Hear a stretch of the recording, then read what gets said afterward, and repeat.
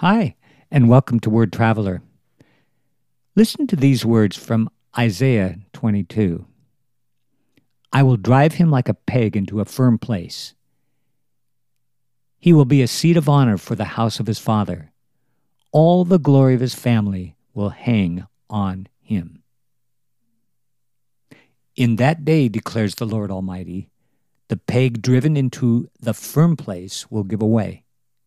It will be sheared off and will fall, and the load hanging on it will be cut down. All of us depend on others. We depend on each other. I depend on farmers to grow food and grocers to stock the shelves with it. The president of my company must manage well so I get a paycheck when I deserve one. I'm depending on that. I also depend on friends and loved ones to stand by me in desperate times. But what happens when it doesn't work out that way? When people who claim their devotion let you down? They are driven like a peg into the firm place of your heart. You hang your hopes and ambitions on their promises to perform.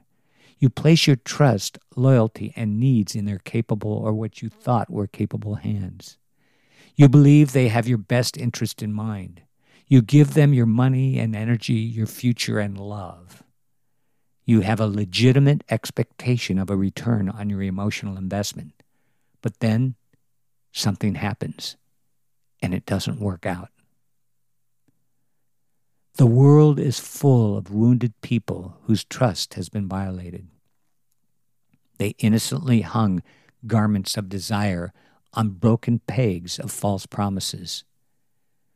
When that peg gives way or comes loose, so do their dreams. All that's left are dirty old rags on a messy floor. What happens when the one you loved and depended on goes away? Or maybe through no fault of their own, dies. They treated you right, but for reasons beyond your control, they left you. Now what? Shock and denial may turn to fear and anger and depression. You might even have feelings of divine betrayal, like Jesus, who, while hanging by nails on a filthy cross, cried, my God, why have you forsaken me?" It's hard to learn to trust again, but trust we must. We have to depend on each other. Pick up the rags of your torn life, clean and patch them, hang them on a new and stronger and better peg. Trust Him who will never let you down. Pick up the pieces of your broken life and try again.